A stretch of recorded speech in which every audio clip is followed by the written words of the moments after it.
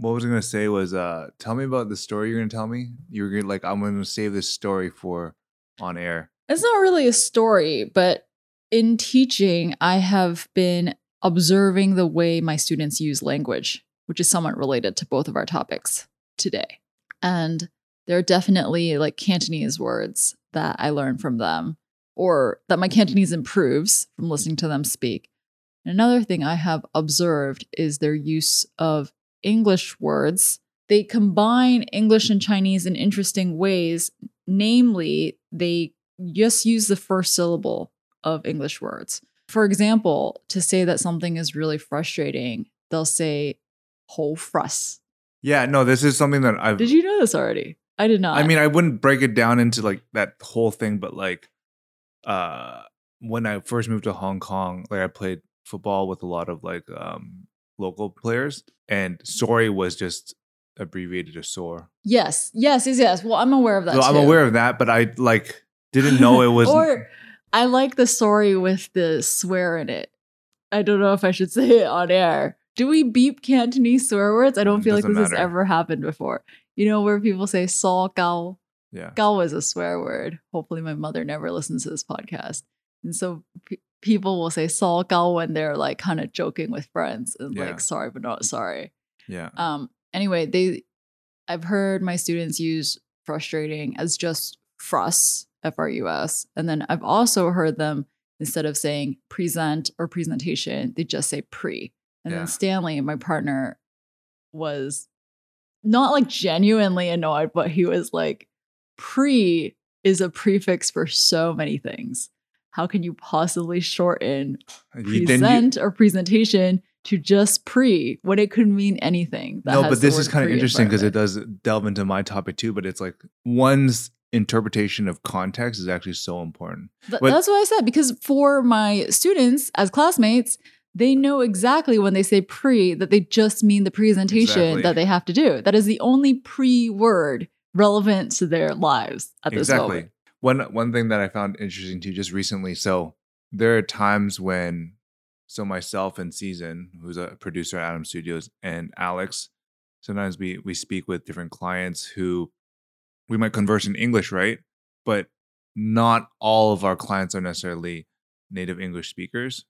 For us, Season and I, because maybe we have the ability to understand grammatical structure in different languages, then things that come across as grammatically incorrect, we can actually parse and like make sense of it a bit easier. Yeah, totally. Because it was funny. We had a message come through, and like Alex was asking, like, what does this mean? Does it make it doesn't make sense, right? But I was like, oh, like I never questioned it because I was just like, oh, it's probably just like not grammatically correct, but I know exactly what he's saying. Because I was more like interpreting, do you think that the way because he's worded it, he's like throwing shade at you? And I was like, no, it's not. It's actually just because like maybe structurally, or maybe even he was like writing something and then he wanted to diffuse it, so he added this word at the end. I think you can also tell when people are translating in their head from Cantonese, as both Cantonese or any language, and English speakers. Yeah. You can, sometimes you don't even need to know the language that they're translating from, but you can tell based off of the grammatical structure that this comes from. It makes sense to them in another language. Yeah. Yeah, there's like one other example I wanted to share with you.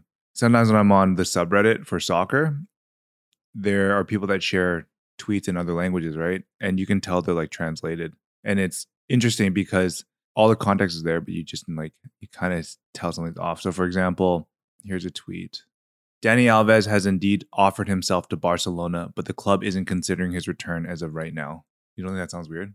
I do think it sounds weird, but I also don't understand it based off of the other proper nouns in that sentence. Oh, okay. Yeah. Yeah. But I believe you. I don't know, like if I was to say this as a native English speaker, I wouldn't word it like that, but it doesn't really make a difference. Yeah. Right. But it's interesting how you can just like kind of establish. I mean, we're going to talk about this more, I think, with both of our subjects, but yeah, grammar is not a must in a lot of times. Do you know what? Situations. I'll honestly say, I think we talked about this before, but like grammar is such an important structure, and obviously it's important for communication. But at the same point, like I've loosened my grip on the importance of grammar in a world where there's communication across multiple languages in one established language, which is not often, but like, business language is a thing for Yeah, a reason, right? sure, That's sure. kind of what I'm saying. I think it's like, you already mentioned context being really important. It's like contextual relaxation of your Oh, that's a language good one. usage. Thank you. Yeah. In the business of coining phrases now. I have an example which is an inside joke, which is also becoming relevant soon, from a streamer that Stanley and I both watch. And this is actually from 2017. But if you are part of the group of people who watch this streamer, you are like, you use this as a common phrase. And this person, like a non-native English speaker, responded to the streamer once to say, "Disagree the game, I serious fun." And essentially he's expressing that he disagrees with the streamer and thinks that the game is really fun. Yeah. But the construct is Yeah. just funny. Well, no, I don't mean funny in a sense where like I want to laugh at that person, but it's like as a native English speaker, you couldn't come up with constructions like that. Mhm. But I probably say equally as random weird things in Cantonese. Yeah. Oh. Exactly. Like my Cantonese is off Yeah. because I'm probably using more of an English structure to phrase my stuff. Yeah. Anyways. There's probably some Chinese language podcasts right now making fun of non-Chinese native speakers. Yeah. This is Making It Up, episode 189, co-hosted by myself, Charisse Poon, and Eugene Kan. We come together on a weekly basis to talk about things that we are interested in, have questions about, want to get each other's thoughts on. Making It Up is produced by Macon, which is original storytelling at its purest, through captivating audio, engaging words, and beautiful visuals. Making It Up is an exercise in analyzing and dissecting important movements in creative culture. It's an opportunity to sound off on each other and make sense of the complex, intertwined world we live in. We try to come to some sort of conclusion in order to be helpful to you, our listeners, but really we are working through things and we appreciate you working through them with us. Making It Up is supported by our generous Patreon members. To help us keep going, consider becoming a member at patreon.com/Macon for Discord access, shop discounts, exclusive newsletters, and more. So, my subject this week is from an essay written by Paul June, a writer who I think is friends of Macon, adjacent to some folks who support us. And he wrote this essay called The 4 Dirty C Words of the Internet. The C words in question are content, culture, community, and creator. According to him, he says that their use has become, quote, very problematic, but essentially, he argues that the use of these 4 words are unclear and that the use of them has become diluted. So in his opening, he says, "When you can't use the empty C words, you'll generate real language to make your ideas specific and clear. When you can avoid calling your work content, you give yourself a fighting chance to build something significant."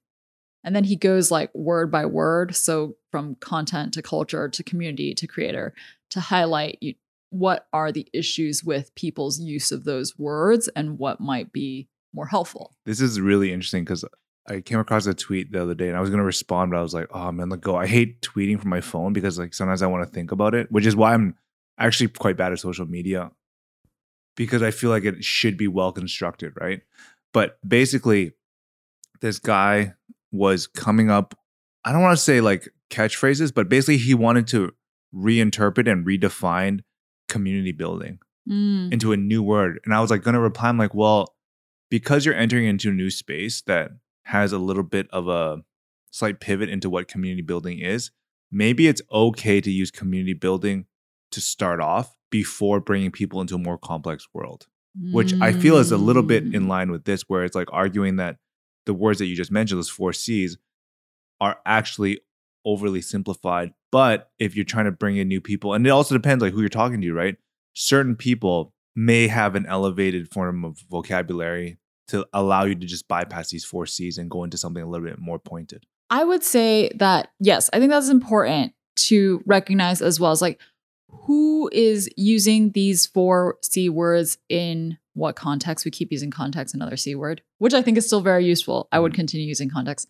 I think Paul's essay is directed towards individuals who are photographers, writers, people who are making things and making an argument to those individuals as to how their use of language affects the work that they make and how they perceive themselves. Mm-hmm. So something I really like from this piece that he says is, what we say influences what we make and put out into the world. Imagine yourself at the end of your life looking back at all you've done.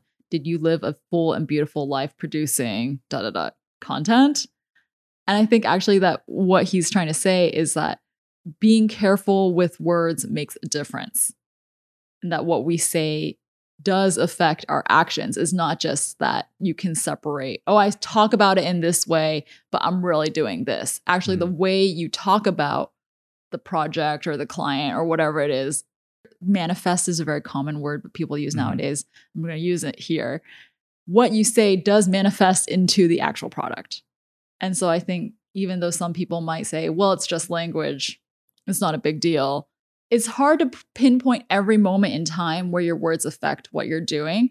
But I think added up, what you say out loud about your work into yourself reflects back on what you're doing. So like if I call myself a content creator versus if I call myself a writer and photographer, that affects the kind of work that I make and that I want to make and how I position myself. I 100% agree, because foodie is a good example of that exact sort of thought process, right? Because if you're a foodie and you claim it, then it changes how you speak to people. This almost like a level of self-importance, right? I'm a foodie. I think that there's differences, right? Because like a chef might refer to someone as a foodie, and that's different than like a content creator calling themselves a foodie, right? I'm a foodie and I'm going to create content for you at your restaurant, so give me a free meal, right? I think that's versus someone who's like doesn't want to carry that definition of themselves, and by doing so, it does subtly or not so subtly change how they behave, right? Yeah. So I totally see it. Yeah. I think the words that you give yourself as a title or a label or just the action that you do really does change the role you take in different situations. And Paul argues that when individuals use content creator to describe their work, it locks you into a specific output and function. So he's particularly targeting the use of content creator. But what if you go back to that point I made? Like I could about it opening it up. No, more about like contextually you knowing that it's a shitty word choice, but like knowing that the person on the other side that's receiving this discussion knows exactly where to pinpoint you. Right? Obviously, I think there's it's actually like a bit of a song and dance, because I could go into a room with a brand and be like, I'm a content creator and I've done content for XYZ. They won't question what you do, or like they'll understand immediately. But for myself, if I like fully drink the Kool-Aid of being a content creator, that's very different. So what I'm saying is that actually it's a little bit short-sighted for you to think that content creator or whatever self-definition you have, like if you actually believe it versus understanding who is receiving the message. Yeah, I mean, I guess that's about self-awareness, right? Like what you're saying is you might have a way of speaking to yourself to define who you are and what you do, and then you very strategically use a different set of language with prospective clients because you understand that you are addressing a certain type of person and trying to maybe lock down a project or whatever it is that you're trying to do to market whatever you're interested in. I used to be on the side of like being very careful with the label, but in a primarily business context, shared language is actually really important for you to like understand what each other is talking about. I understand what you mean, but I'm going to clarify anyway. I think it's still important to be careful no matter what you're saying, but you don't need to be too precious. So even though I agree with a lot of what Paul Jun is saying, and I think he says this somewhere too in his essay, I don't want to like misquote him, but just because he calls these like the 4 dirty C words doesn't mean you can never use any of these 4 C words again, right?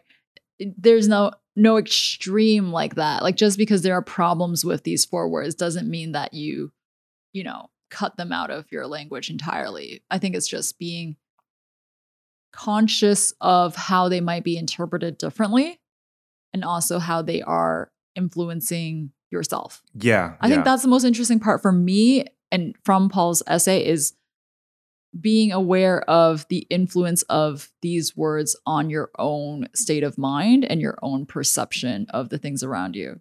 And he quotes Jocelyn K. Glei, who wrote, "Content is a word that was invented by people who want to create boxes that they can sell ads around, and they had to come up with a name for what goes in the box, and that word was content. In other words, if you're using the word content, that means you really don't have a vision for what you're making, because creating good content requires specificity. It requires a point of view and strong writing and the right package to frame it, to catch someone's attention and to inspire trust. This is no easy task."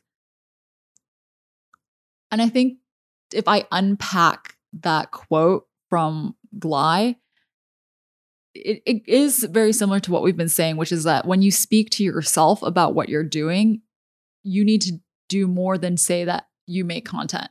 As in, if I, Charisse, just said to myself, I make good content, that's not enough for me as an individual to know what I'm doing or what I want to do.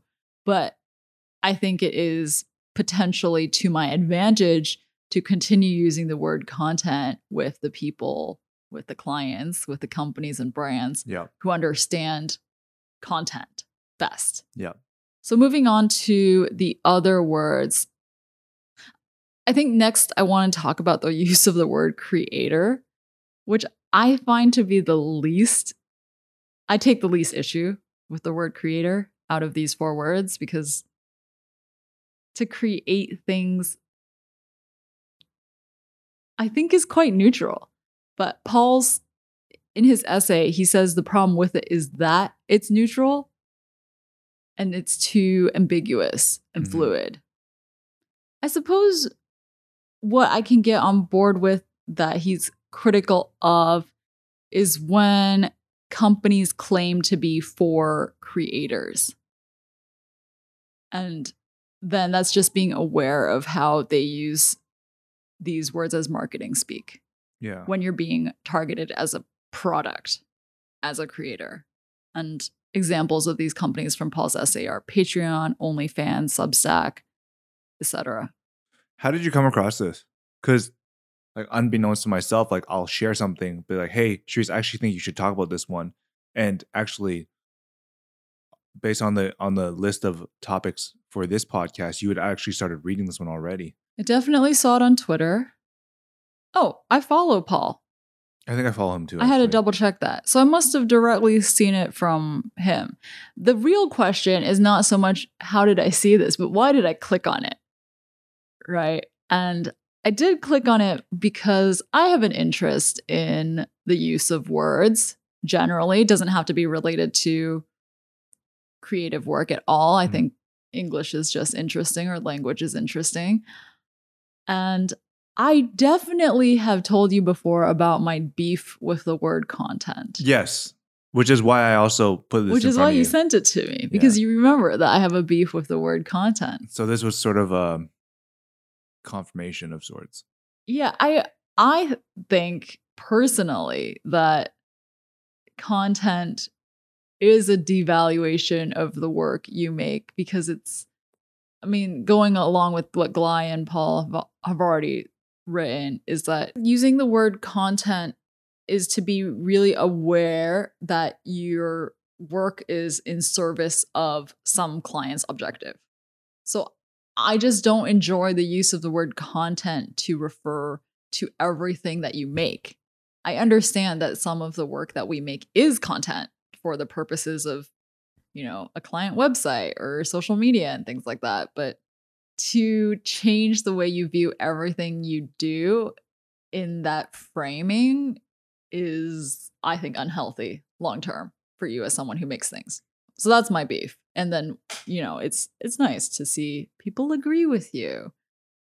Okay, so another word that's complicated, which I'm definitely sure we've talked about, is community. And the way a lot of people use community now is to mean a group of people. Paul shares an interesting definition that comes from People & Co. And they write, In other words, kindred spirits operating in silos aren't a community yet. What makes a successful shared activity is three things. It's purposeful, it's participatory, and it's repeatable. So essentially that community does some kind of shared activity that is purposeful, participatory, and repeatable. And I have that question, which is making a community. It's a bit of a it's crisis of interesting. confidence. So for me, the way I look at it is that content, basically the consumption of content is the alignment required for you to create community. You just used all of the Exactly. words in. So the reason why is like, this is why for me, I'm like, the framework itself is still somewhat fundamentally solid because it's a building block, right? Because ultimately that's how it works. Is like fandom is created around a participation, and that participation could be a lot of things. It could be going to a sporting event, supporting a team, watching a show together, etc. Consuming a piece of apparel, right? So that's why for me, arguably, people find out about Macon through the content, which then if you have enough consistent interaction with it, you realize, oh yeah, okay, like this is like a like-mindedness of content and people that I want to be associated with, which then creates a community. I suppose my question about that is consumption an activity? It's a bad word. I mean, there's a pejorative take on it, but I think that it's actually, that's just the way it is. No, I don't mean it. No, I didn't mean it in like, I think consumption is a bad thing, but is just being people who buy clothes from the same brand count as having a shared activity? But I'm saying that as a thing, as an all-encompassing like consumption. I'm using consumption very loosely. Yes. Right? I understand. Like consumption of coffee creates a coffee community. Consumption, you know what I mean? Like I know. I just question whether that's enough. Like, is that a shared activity? Is that enough for what defines the community? No, but the thing is, like, that is the entry point into it. Like, I think community itself still has other things that are required for you to strengthen it and to create bonds. Shallow. So that's the beginning of a shallow community. Yeah, but if you don't have the content to align people, then you never know. If, like, content and consumption, if you don't have that to start with, you'll never even arrive at it. Maybe there needs to be like levels of activities to define stronger / deeper for sure community. Wow. Okay. I've had in the course of 20 minutes, I've had 3 in-person interruptions. Yes. As in people actually like coming to my door. People who are listening to this will not realize because we will cut out all of the dead air. But Eugene's had a bunch of house guests because we were recording on Sunday morning, and he lives in what I would call is a very strong community. Like the other end of the spectrum from just people who drink coffee or people who buy Nike. Because what is the difference though? The difference is there are so many shared activities that are those 3 things, like to lean on that definition, right? Like your shared activities are purposeful. You literally feed one another, right? Cook each other meals, participatory, everyone chips in, and repeatable. And you do it frequently at a like high frequency. Yeah. Every day, every other day. And you all live in close proximity. And I suppose it's about the depth of the purpose and participation. Because if we do like drink coffee, participation is so cursory. I mean, for me, I've always felt like the strongest inroads are things that are intangible. And the reason being is that it's just a level of commitment to something that once you understand it as not a non-material thing, it actually becomes much stronger. So I think to that point, like if you're unified by sneaker culture and buying stuff, if that is your only entry point, the only thing you care about, then it's going to be very superficial. But if you and I start sharing about our experiences, when did you pick up those? Why did you pick up those?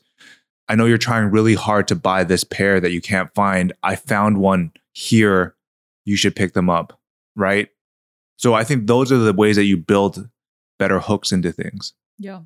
But it takes a lot of time and effort, don't get me wrong. Yeah. Like to the more complex the idea and your inability to find those people makes it quite difficult.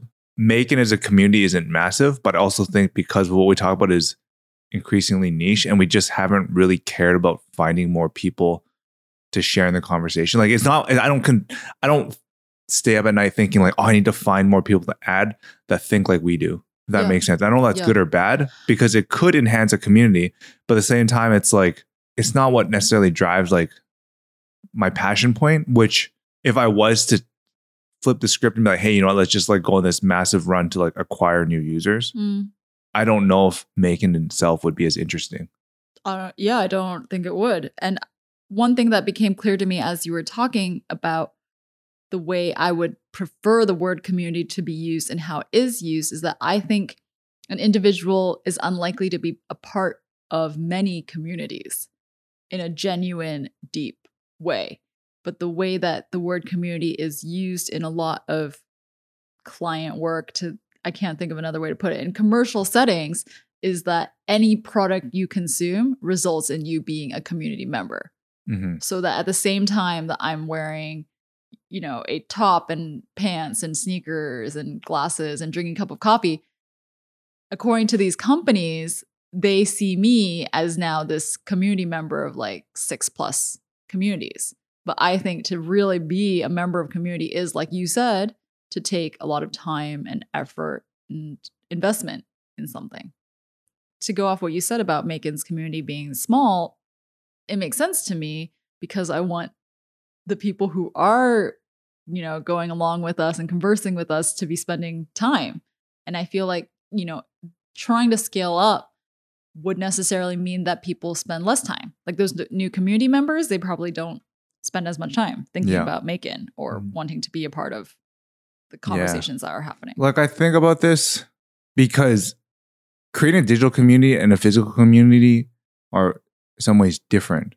The reason being is that I actually preferred our Discord community to be more of like a physical thing where you and I don't need to be like engaged on small micro interactions every single day, but hopefully in that 1 in, 5 days that, you interact with it, there's something that makes you think or makes you remember it, which I think is something unique because I was thinking I might not see my neighbors like Matt for a week, which is a long time, but at the same time, it's not like it diminishes my valuation of that community. But sometimes I think that in the digital world, we've been conditioned to think that you have to check in all the time. Exactly. That's actually exactly it. And I wonder, like, maybe that's why I've often looked at the Makin Discord as something that, because it doesn't move like at a rapid pace, and it's generally speaking, like something you can still interact with on like you can check in every 2 days and it won't move that quickly, but hopefully there's something of interest there. Yeah. And I always wonder, because like you're wondering, is that valuable enough? Well, I think you hit the nail on the head in the sense that we've been trained to think of digital communities as being really high volume, very quick moving. You have to check in multiple times a day in order to stay up to date, right? Yeah. That's like why IG stories exist the way it is. Yeah. Or like the TikTok For You page. They're built around that ethos that to really be participating, you need to be here all the time. Yeah. And I like this idea of Makin as a community, or not just Makin, but other deeper senses of community where you can be even more connected through a lower frequency of engagement. Yeah. Because the times that you do are, thought provoking, as you said. Yeah. Okay. Coming up to the last word, which actually you happen to use already when you talked about sneaker culture, because the last C word that at least we're discussing is culture. And in my opinion, this is not from Paul, I think that's the biggest and the hardest word to use appropriately. Culture is a necessary word. Unlike the other three, which I think can be very like marketing speak, there are people who do studies on all the different types of culture. And so I can't see the word culture being like phased out of usage. But I think it's hard to use appropriately because unlike community, each individual is made up of many, many different types of cultural influence. Mm-hmm. Yeah, I mean, that's what I'm saying is like, if the biggest words already don't have a clear definition, it goes back to reinforce the point I made earlier. Like if the biggest words out there that are already deemed to be buzzwords don't have an agreed upon definition, by creating a new word, you're potentially creating a little bit more uncertainty around what you're talking about. I don't think that the argument is to create new words. Oh no, sorry. I was just using my own Oh, experience okay. of like people trying to be like, Oh, right, because you said that example earlier of of the someone trying to tweet. coin a new phrase for community building. But I think that for them it might actually work because like they speak at a very high level to certain individuals, like very innovative thinking, right? Sure. So innovative thinking might already lend itself to certain people that have the cognitive bandwidth to learn a new word. That makes sense. I think my takeaway is that you can use more words to talk about what you're trying to say Yeah. instead of trying to encapsulate everything in, something that sounds catchy. Mm-hmm. So instead of just using the word culture, can you define what type of culture Mhm. for which people exactly? Like, what is the nature of the influence that you're trying to have on this culture?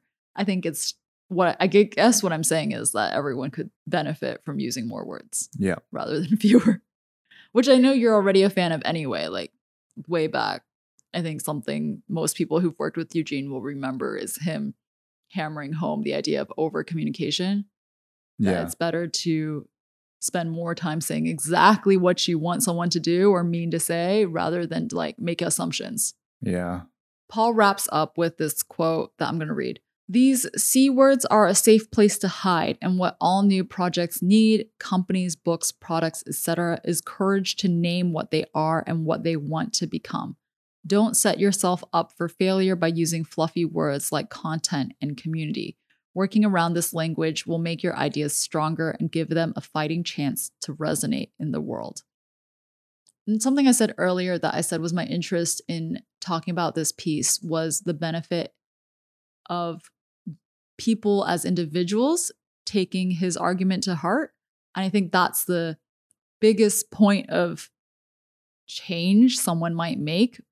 I mean, I think it's okay to speak externally to your prospective clients or on your website, et cetera, to use these words that we share, right? Like that Mhm. shared language.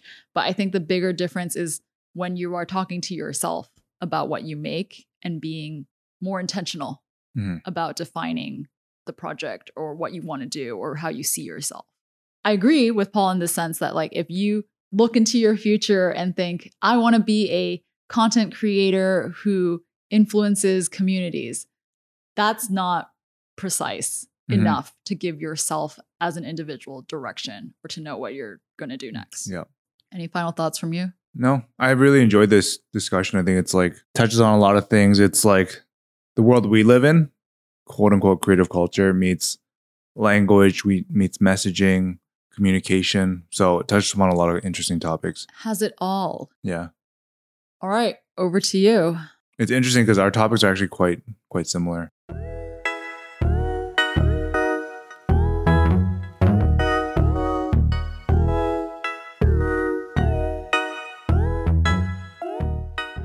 Fair warning before we start, for some reason, I kept mixing up Nathan Basquez's last name with Basquez. I theorized because I was thinking about Basque cheesecake, which is incorrect, obviously. So yeah, I apologize because I made that mistake. At any rate, the author's name is Nathan Basquez. You Yeah. can go read him on Divinations.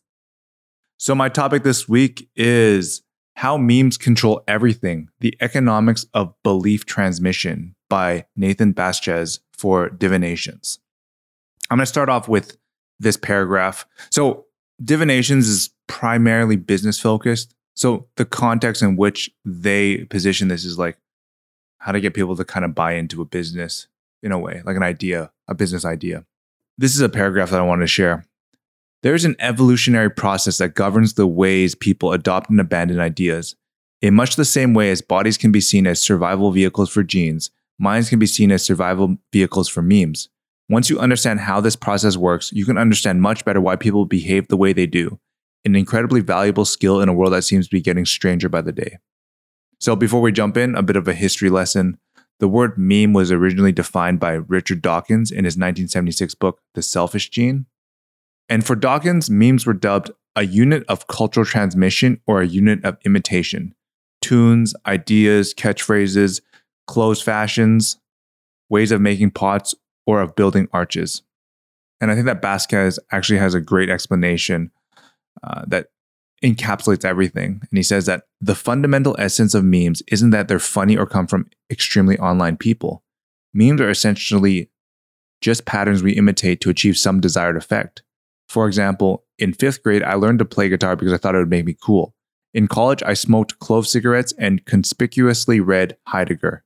Today, I write blog posts about business strategy and wear a recreational continuous glucose monitor. So I think to this point, does it all kind of make sense? It's more about the framework of memes.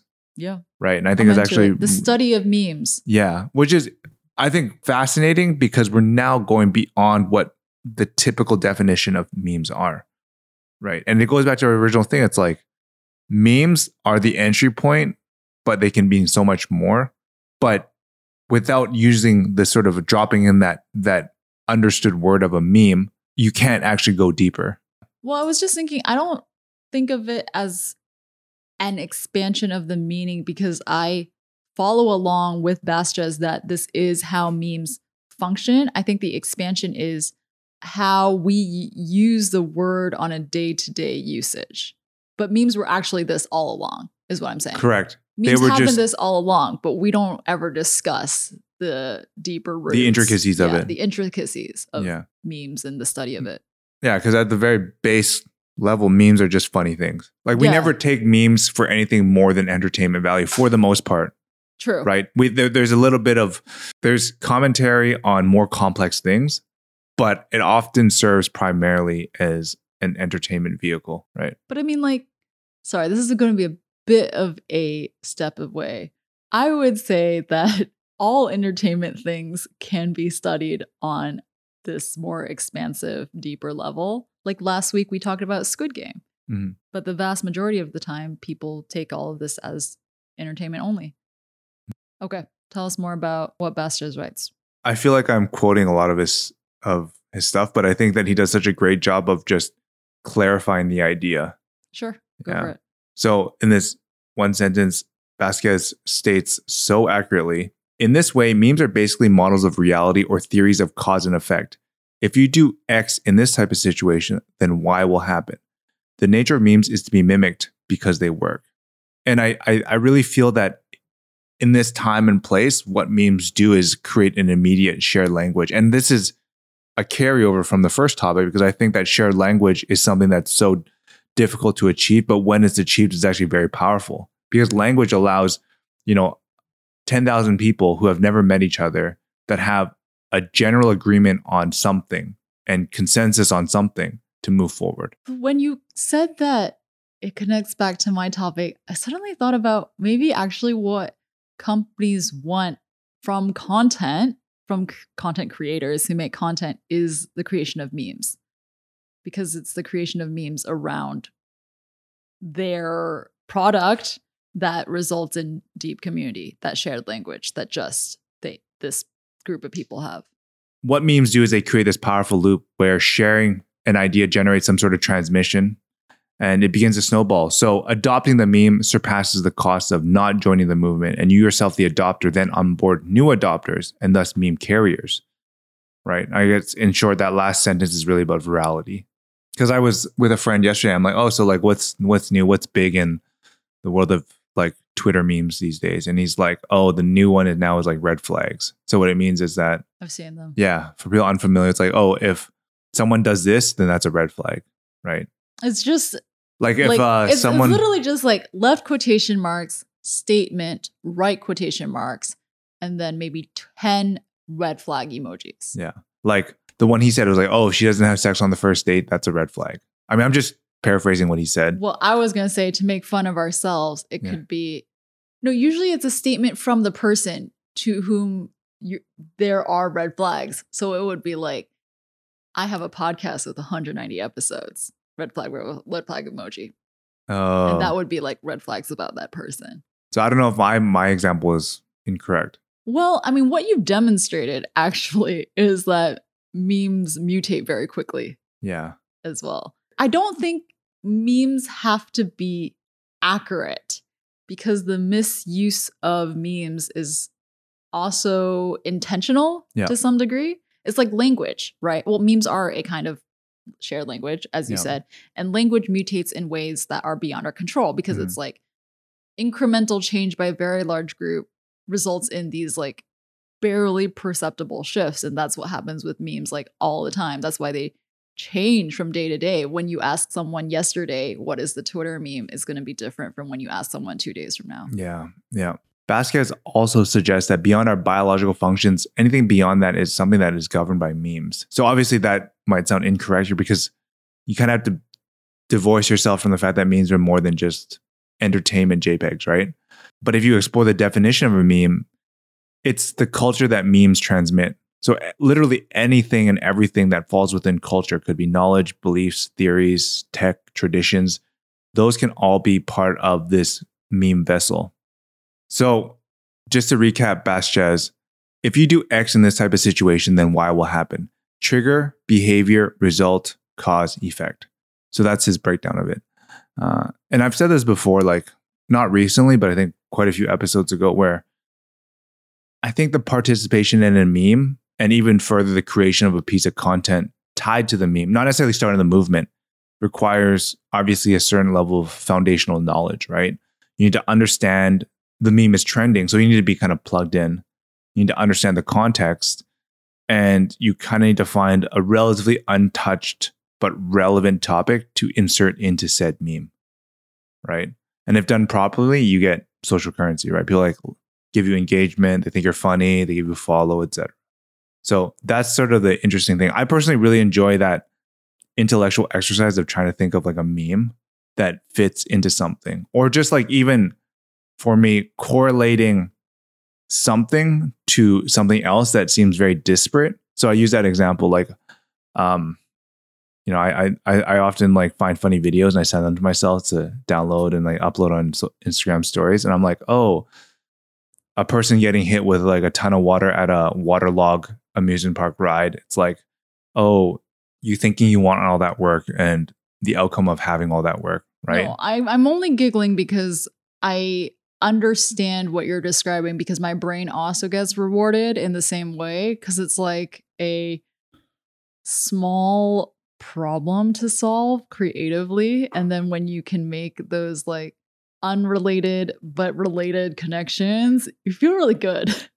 Because we haven't really used it in like a very direct sort of quotation recently, but like Macon's early tagline was like unexpected connections, which then became our conference name. Yeah. Unexpected connections is really just like, can you take, how people interact with this and interact with that, and then make a thing that makes sense with a visualization around it. That's actually one of the interesting things about memes, is that you're taking a photo to visually represent something unrelated. Yeah. And that in itself is actually super powerful, because people inherently can understand and digest and be on the same page. Because one thing that's great about visuals is that there's very little room for interpretation with photos, right? It's not about like words, where I'm coming from a different culture. I look at a photo of a bird pooping on a kid's head and he has like a sad face. Like there's not really anything up for interpretation there, which is why I think that the photographic aspect of memes are such an important part of reinforcing that shared language or that shared understanding of a message. Even while there's little room for misunderstanding, what is so interesting, which you've already pointed out, is that participation in reading and making memes requires so much foundational knowledge. Even the photo, which, as you said, can be difficult to misinterpret, tends to have a lot of things that it builds upon. Even what you said about the bird pooping on the kid's head and the kid's expression requires people to be able to describe, to understand why the kid's expression looks that way. Yeah. Do you know what I mean? It's like built on so much of you as a human, your understanding of the world. Yeah. And like, why is it funny that, I know this goes to sound obvious, but why is it funny that a bird is pooping on someone's head? Yeah. You have to understand that that's not a common thing, or that is like annoying. And then on top of that, the other thing too is like understanding your audience. Like my audience is probably more aligned with me on certain things than other things. So if I create a meme around soccer or like growing up in a small town, that might not hit as hard as like me talking about like creative work, like a client-based problem or something like that, right? Or like an issue with a malfunction on Adobe CC. Yeah. Right. I read this article and I thought to myself, this is like subjects that people could write whole books on. Yeah. So Bastia's, He does say that at the end too. does he? Bastiat does say he's like, well, he just said he could talk about it all day. Yeah. Yeah. It's so much more than just an essay, like this discussion of how memes work. Yeah. Obviously, the struggle is that it moves so quickly. So you could have said something and then you have to update it again. Yeah. Yeah. But for me personally, this is what's really fascinating is that as much as we see all these digital movements happening, if you really want to like peel back the layers, it's not that different. They just like manifest themselves and look different. But the very core of it. So what he's mentioned there, like the transmission of culture existed, like the original definition of memes predates social media, which means that in theory, it's like, it's not a new concept, but rather the digital world has really just allowed things to accelerate and things to spread faster rather than create whole new ways of thinking. That makes sense. Like, I don't doubt that there's new ways of thinking, but like the paradigm shift may not be as big as you think it is. No, I agree with you. And I'm going to say something which sounds like faux deep, but essentially humans haven't really changed that much. Yeah, there's like biological innate things that we need done. And that's like obviously the most important, but status seeking behavior, that's not necessarily new either. Exactly. Right. It's just that the internet helped facilitate that. Yeah, I would say so. I mean, I agree with what you're saying about like the acceleration of different types of communication. And both of our topics, we talked about how things shift very quickly and the contextual understanding changes a lot. And that's different from like, pre-internet times when things moved more slowly and there was much more widely shared context. But at the root of it, as you're saying, when you look beyond like the mode or the visual display, humans in thousands of years before us were participating in types of memes. That's really fascinating to me. / is it depressing though that humans haven't changed that much? We haven't become significantly more evolved, sophisticated creatures. Yeah, I mean, I think that in general, like one of the most interesting and fascinating things is like, the rise of capitalism and how much of that was a fundamental mindset shift versus it being just like something that we all wanted to do in the first place.